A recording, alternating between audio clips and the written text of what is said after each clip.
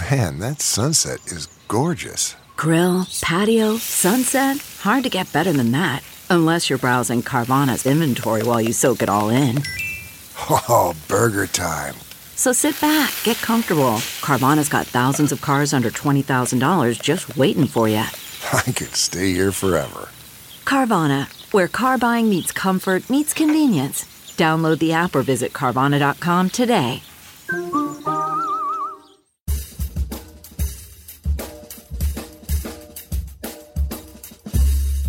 I mean, no one plans to get sick, and yet, here we are.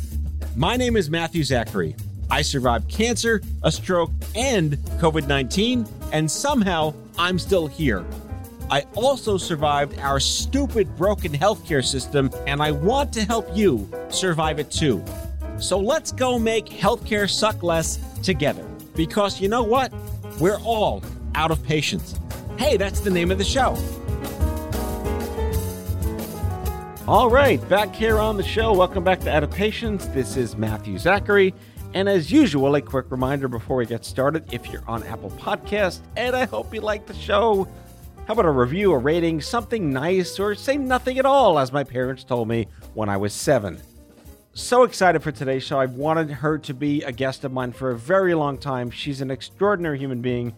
Lisa Sims Booth is the executive director of the Smith Center for Healing in the Arts. And for the cheap seats in the back, my listeners may know, I've had someone else on the show from that place, Dr. Julia Rowland, who was the original director of the Office of Cancer Survivorship at the NCI back in the 90s. This is a cool place. I was part of it. They hosted the first Stupid Cancer Happy Hour in DC in 2007. Shanti Norris is their first executive director. It's a great space. If you live in DC, check them out, the Smith Center. And if you're not in DC, they do virtual because #pandemic COVID. It's a great place. Anyway, Lisa is also the former senior director for patient and public engagement at the Biden Cancer Initiative. She has worked for Michael Milken and the Faster Cures Initiative. She's just got this extraordinary way to express what it means for survivorship, how far we've come in the last 25 years, COVID lessons learned for nonprofit leaders, cancer awareness. Are we done with awareness? I think we're done with awareness. Who doesn't know that cancer exists? What is prevention? How do we talk about obesity, which is kind of a bad thing to talk about, but yet, is it something we can have a conversation about? And what kind of responses did she get from the community during the pandemic about mental health and isolation and the need for peer-to-peer support? Enjoy the show.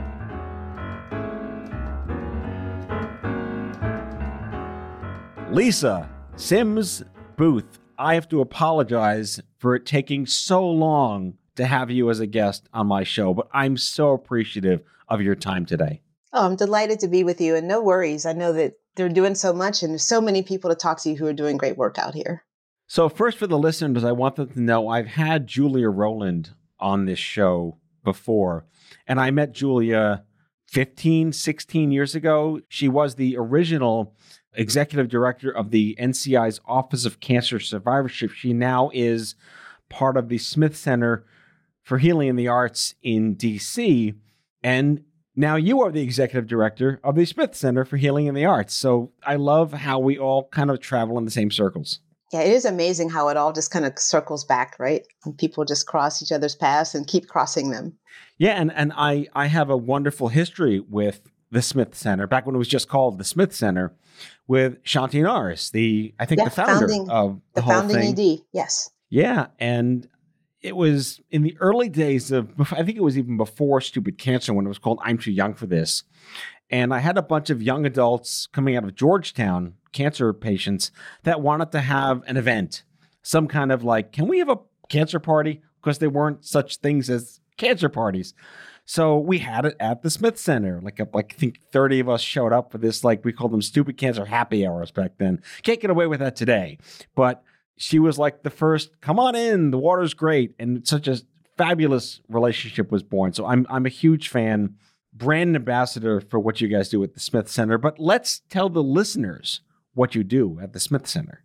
Well, thanks. You know, Smith Center is a really special organization. I think those people that cross our doors on U Street in DC, you really feel that. And it came, from our founder, Barbara Smith Coleman, who's a local DC artist who had gone through a cancer journey with a family member, had then gone on a couple of retreats and found some real healing for herself through that journey with her family and her own, and then really wanted to start something that in the DC area that was going to help patients and help people go through this cancer journey. So here we are now, 25 years later, it's our 25th anniversary. And we sort of carry the mantle that Barbara started and the help that she wanted to bring. And I think the biggest way to talk about this is we don't want anyone to go through this who feel like they're alone. And so we build community, and we're a space where you can come. We offer all sorts of programs that really don't just think about your physical well-being, but also your mental, spiritual, the whole person. We really want to support you in your journey. And we talk a lot, healing is in our title, but we don't mean healing in a sort of curative medical sense, but we mean healing on the inside. Healing is going to help you grow in this process. Healing is going to give you the grace, the resilience that you need to walk through this journey and to come to your own decision around healing, whatever that might look like for you, because it's different from everybody. It's a very individual decision. But we offer support groups. We offer creativity classes. We offer yoga. We have patient navigation. So if you want to talk to someone, help you sort out what's going on with you. We really have a focus on arts and the power of arts and healing. So we have an art gallery that's part of the center. So as soon as you walk through the door, you're kind of awash in the art and that peaceful, serene kind of feeling that we know art can bring you. And so immediately you walk in, and if you've come in and you're frazzled or you've had a rough day, or maybe you've had treatment earlier in the week or whatever's going on, the atmosphere immediately starts to lower your blood pressure. And then you can come in, you can do a yoga class or do something else, go to a support group. So we really offer a wealth of things that I could go on and on about. But I think the bottom line is you're going to come to a place where you can find solace, you can find community, and you can tap into maybe creativity or another interest that you didn't know you had. And so that's what you can find when you walk through our doors. I love it. And it's just so necessary. And just for the record, this is my 25th Cancerversary, 2021. So I'm as old, actually the hole in my head where the tumor used to be is as old at the Smith Center. We need to celebrate that. Our anniversary as well as your cancer anniversary and all the wonderful work that you have done. You have so enriched and blessed the community. So I just want to say thank you for your perseverance, your continued work that you've been doing, and of course for your continued good health.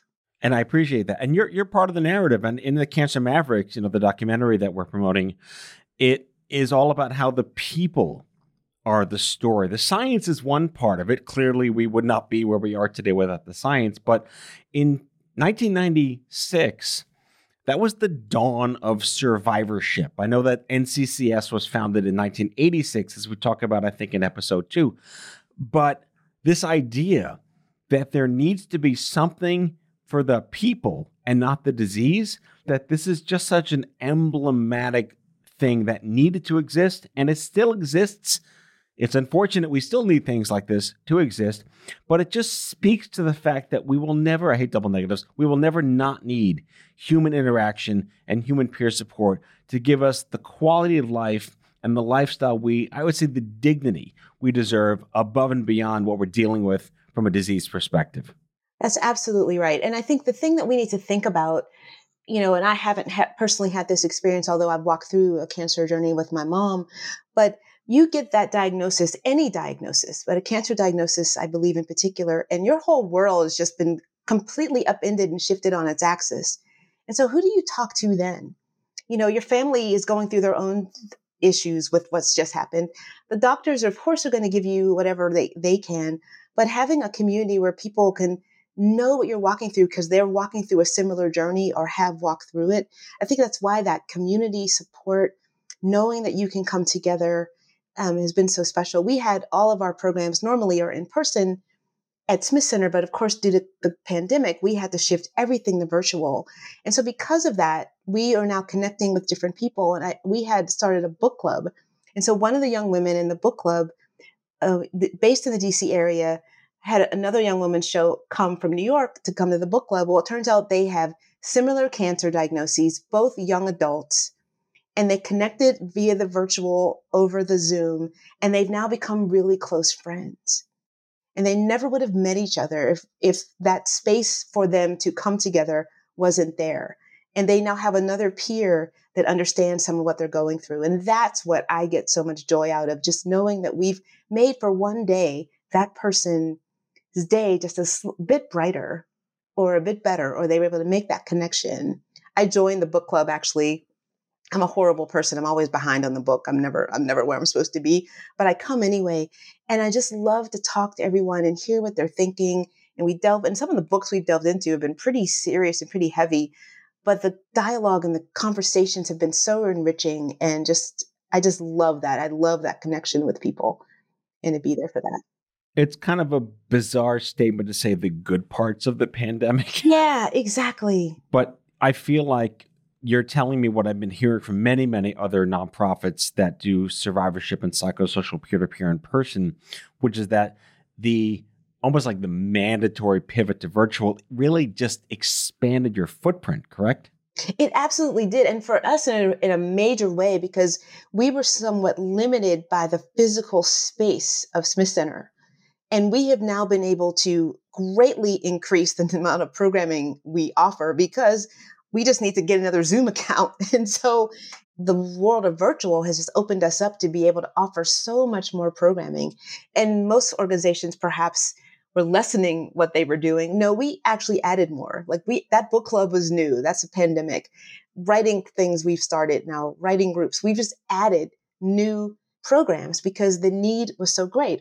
One of our community said something very early on in the pandemic, which I thought was really powerful. And they were like, we were already in a crisis, and now we're in a crisis within a crisis.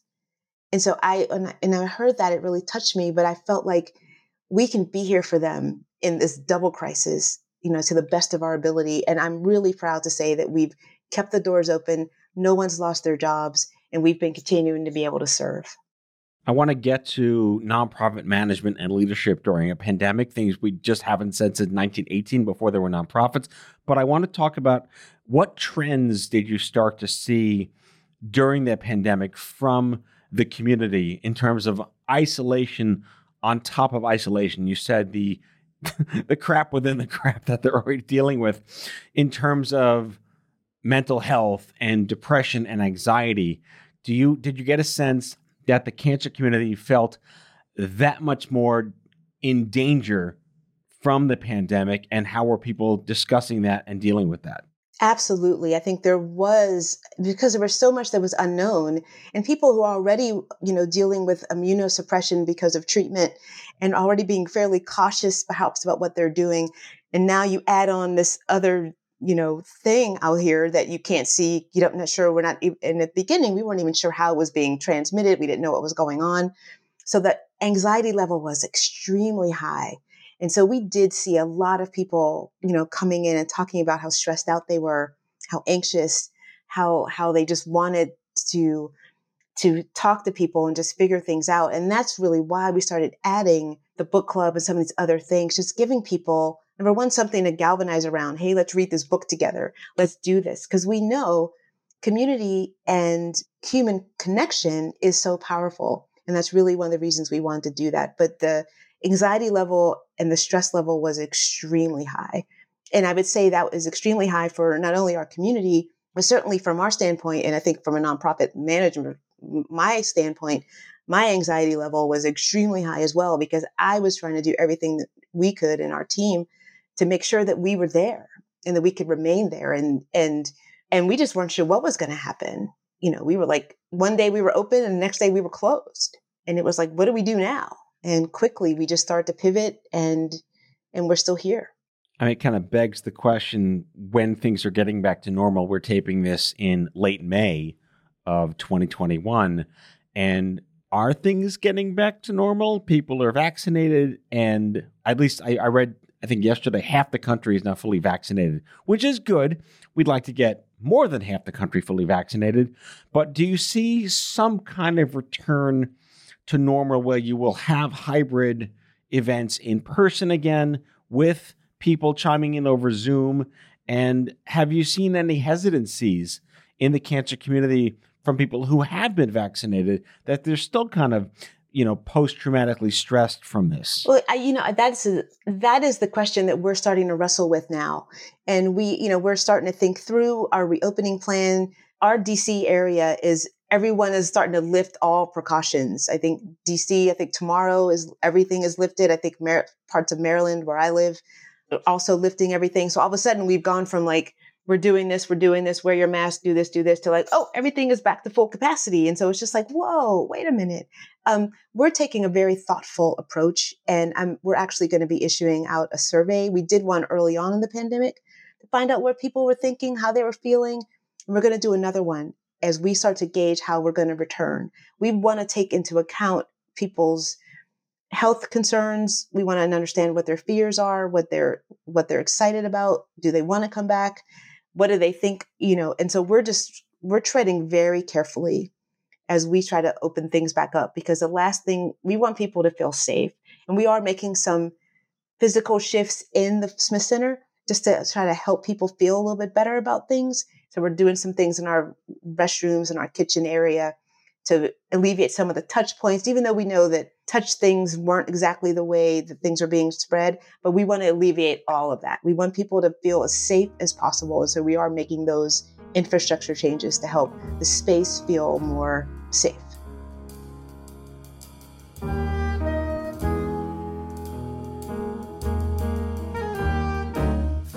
Back with our guest after the break.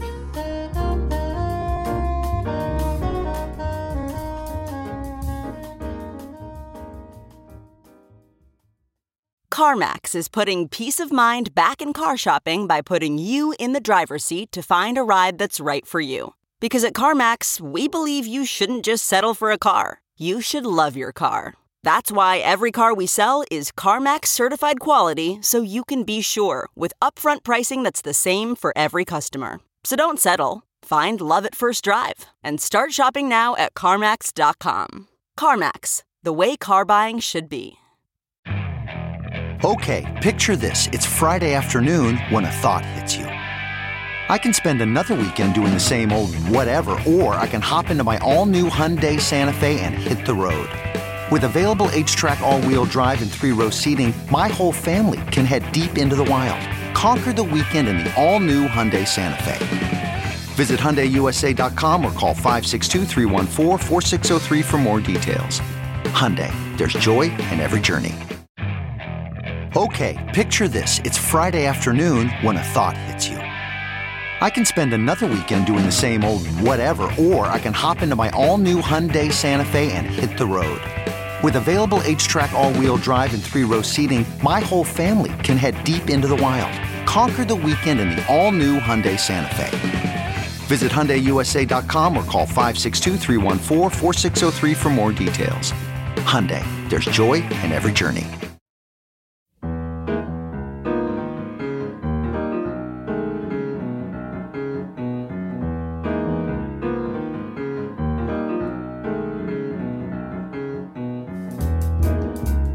So, Lisa, you have such a storied history of nonprofit leadership. I do want to point out that you worked for the Milken Institute back in the day. You were the former director of external affairs. You worked for the Biden Cancer Initiative, which unfortunately, when Bo passed, became a thing, as the former senior director for patient and public engagement, and now at the Smith Center. What trends have you seen from research and perception in the general public about, is there a cure? What are we doing now? Do I know what's happening? Should I get a test to prevent something? Yeah, it's amazing how much I think people are much more aware of cancer, sadly. And I think that's partly because I don't think anyone doesn't know anyone at this point that hasn't been touched by it, either in your own family or a colleague or a friend. So I think cancer is just in people's faces. And I do think that some of the concerns people had around screening and getting tested and doing certain things. Like I just had a bunch of friends, like in the last week, like everybody was getting the colonoscopy. Like it was just like, what is this, colonoscopy week? But it was just kind of funny. I had like 3 or 4 friends in a row saying, yeah, I'm doing my colonoscopy prep right now. And I'm like, okay. But I was really heartened to hear that, because we're seeing so many and younger people getting colon cancer. So I'm like, good. get that colonoscopy done. Let's do that kind of screening. So I do think there is a little more engagement in, I should probably do some of these screening tests and be a little more preventative here. In terms of, is there going to be a cure? Why aren't we there yet? I think that the war on cancer, has been going on for a long time. And the one thing when I started working at Faster Cures, which is, the Milken Institute, that 17 years it takes to get to a drug or a treatment is just like that in 17 years is unbelievably ridiculous. Like, you can't tell me like that this is really how this works. And that was like one of the eye-opening things I learned when I started that job. Just like, you've got to be kidding, right? And there's like, no, we are not kidding. And so while that has continued, we'd also have seen the amazing breakthroughs that have come through immunotherapy and all these other things. So things are moving in the right direction. And I would say the most important piece of that, and the piece that I'm most heartened by and started to also see while I was at Faster Cures and then continued that trend in with my time at Biden Cancer, is the importance of these companies and others finally talking to actual patients and the people that really need to know, like really, you need to really hear from. And so for so long, it was baffling to understand why the patient was the afterthought in all the stuff that you were doing. That should be the first place you go to learn to understand as you do this. And so one thing that I'm heartened to see still is all the ways that patient voice, although we can go light years more, is starting to be more amplified. And you're a big piece of that with what you're doing right now as well. And it's vitally, vitally important. Fran Drescher once said, after she was diagnosed with, I think she had endometrial cancer, she said, stage 1 is the cure. And I like the allegory, like what she was going for, because I'm kind of an anti-proponent of prevention in the sense that, can you really prevent anything? I mean, maybe you just don't get a pet and you prevented pet ownership, but what can you actually prevent? And, you look at like athletes get cancer and young people do nothing wrong and kids still get leukemia. But from the perspective of odds, right? Are there better ways today? I think there are, to try to not get it. And has society finally caught up to the idea of maybe I shouldn't do this? Or do you have to have like a family history where you're already kind of woke to risk? Oh, that is such a good question. A really powerful one, because I think anyone who has a family risk is going to be a little more aware. But I think that people are starting to get it. We did a as part of our 25th anniversary, we've been talking to really notable leaders in Smith Center's history or just in oncology and integrative oncology in particular. And we were talking to one of the leading professors in the field, and he said something like, we know what to do. And I'm like, what do you mean? He's like, eat healthy, don't smoke, don't eat a lot of junk food, don't eat a lot of, don't do all that crap, exercise and do that. And it was just like, oh, those things, which we've been talking about forever, but they matter, Right. They matter and they are important. So that definitely does lower your risk factors, right?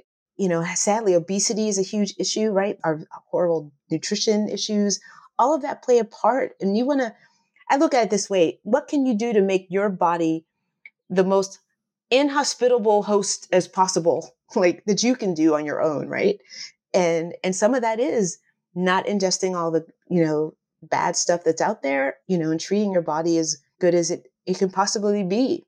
And obesity is like, it's become this like bad thing to talk about because, fat shaming is bad and no one should fat shame. I was fat shamed as a kid because I was a fat kid. Same. But I don't like to ruffle feathers as much as perhaps I used to, but body positive is a negative thing. And I'll say that we cited this on my Vaxon show a couple of weeks ago. 78% of the COVID deaths in the United States were obese people. And I'm not blaming people for being obese because it's what it is. And I hate to just sweep it under the rug. But to the extent that this country per se, why can't we talk about this without it being offensive? And yes, if you're obese and you live an unhealthy lifestyle, are you aware that that's bad for you? Well, I think I think you probably know it's bad for you, but who knows what else is going on in their lives, right? And so the fact that they may have a weight problem and are struggling around that, like is so low on the totem pole of other things they're dealing with that they can't deal with it. But it's something that we are going to have to get a handle on. Like we really are. Right. And for any haters listening now, I'm obese. So I'm speaking about this, and I've had a weight issue my entire life, and I eat healthy and I do what I can. And I'm at risk because fucking had cancer 25 years ago. Right. So, there's only so much you can do as a person, but you're right. There's only so much you can do, but as best as you can to take care of yourself, and the obesity and the weight conversation is a whole different conversation, because that is don't get me started on that, because that's, like I said, that's a whole other conversation. I have a lot of theories about some of what that is about. But I think your point is well taken. It's so what can you do? And the other thing is people, I hope, are willing to speak up when there's something wrong. I'll use my mom as an example. She was having all sorts of symptoms of some sort that she kind of just didn't speak of. Now, granted, my mom had ovarian cancer, and those symptoms are so just confusing and could be any other thing that any person, and particularly a woman, might be dealing with. And so she kind of poo-pooed, ignored whatever them for a while, until it just progressed a little more and progressed a little more and progressed, so by the time she finally couldn't ignore them anymore, she was diagnosed at stage 3. Now, to Fran Drescher's point, if she had just mentioned offhand to her doctor, this has been going on, it's probably nothing, but I just thought I would tell you, perhaps, they could have caught it sooner. So I think some of this is being willing to speak up and voice something that seems maybe not so serious, but maybe I should just mention it. And I think this is where, when we get with doctors, we don't like to speak up. And I think particularly women, I say particularly older women like my mom, there was you just didn't do that. And so what I'm pleased to see is I think there's more of an empowered person who's no, who's really more advocating for yourself and for your needs to push, no, something's not right. And so people need to trust themselves. Because I have a feeling my mom knew something wasn't right, but she didn't trust herself enough to bring it up. And then when she did, that set us on the path that we went down. And perhaps if she could have mentioned something sooner, we might have been on a different path, or we may have been on the same one.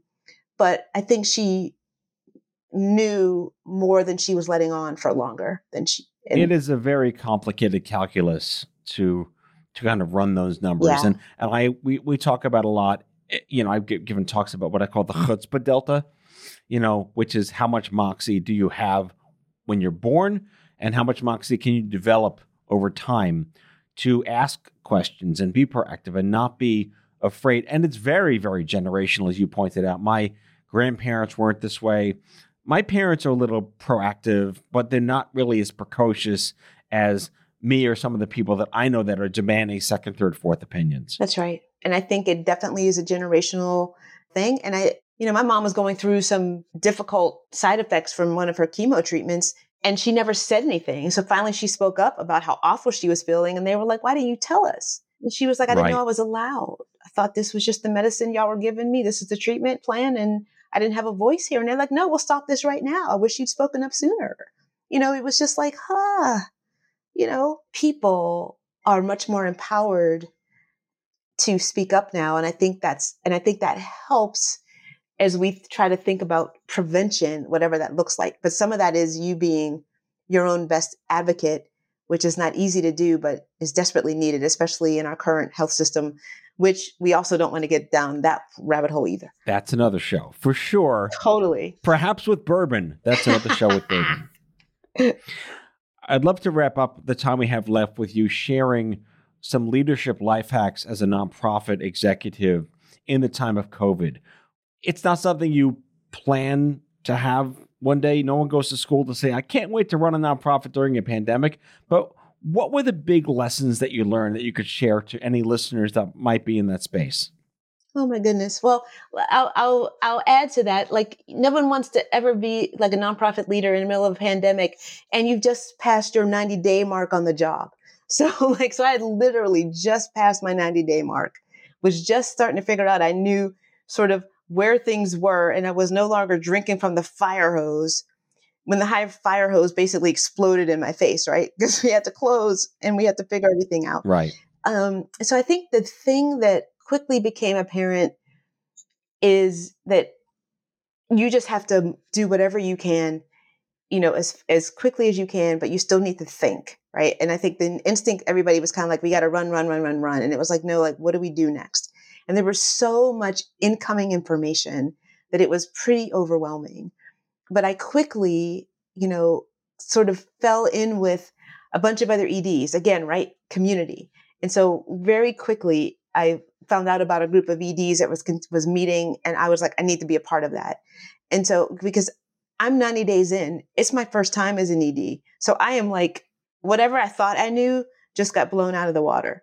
And so the biggest thing I can tell someone who's in this particular moment, is I realized also no one else knew what they were doing either.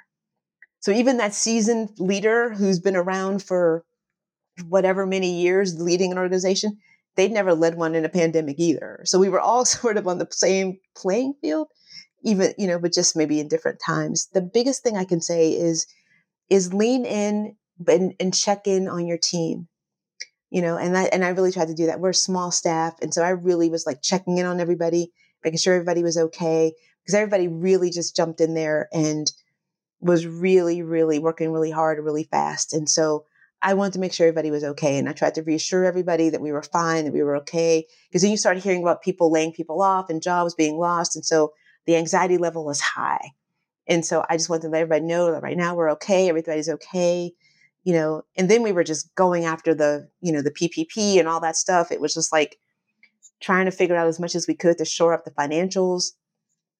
And again, it was just being dogged and like reading every email and following up on everything, like just all that stuff.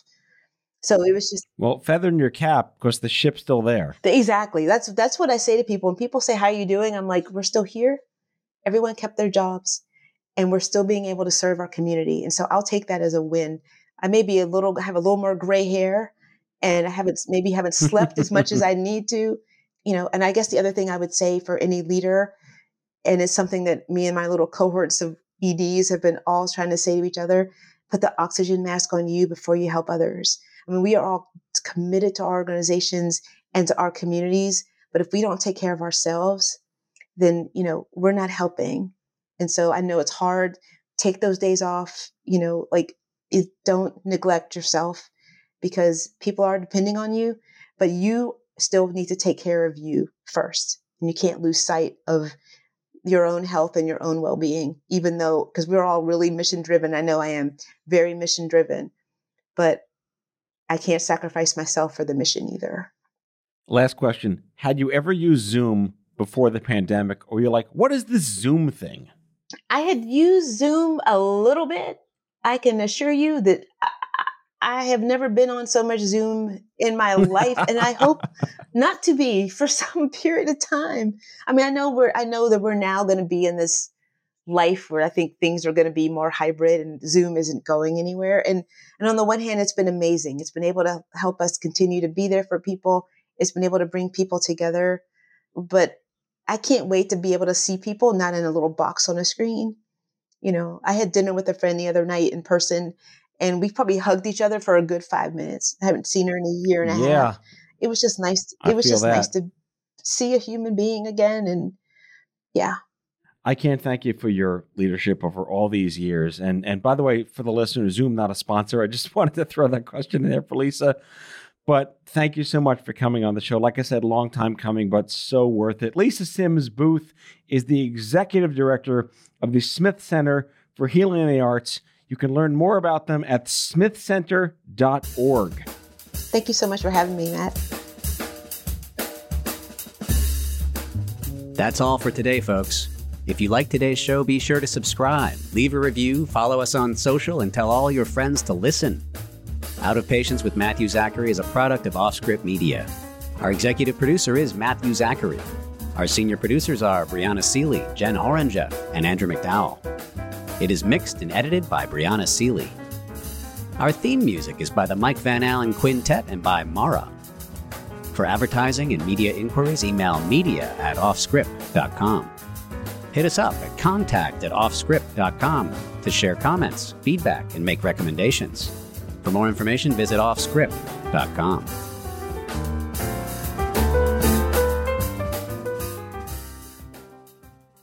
Why? Why? If you have T-Mobile 5G home internet, you might be hearing this Why? a lot. Why? Every time your internet slows down during the busiest hours. Why? Why? Because your network gives priority to cell phone users. Why? Good question. Why not switch to Cox Internet with 2 times faster download speeds than T-Mobile 5G home internet during peak hours? Okay. Stop the whys and visit cox.com/5G home for details. T-Mobile prioritizes certain T-Mobile phone users over home internet users during times of congestion.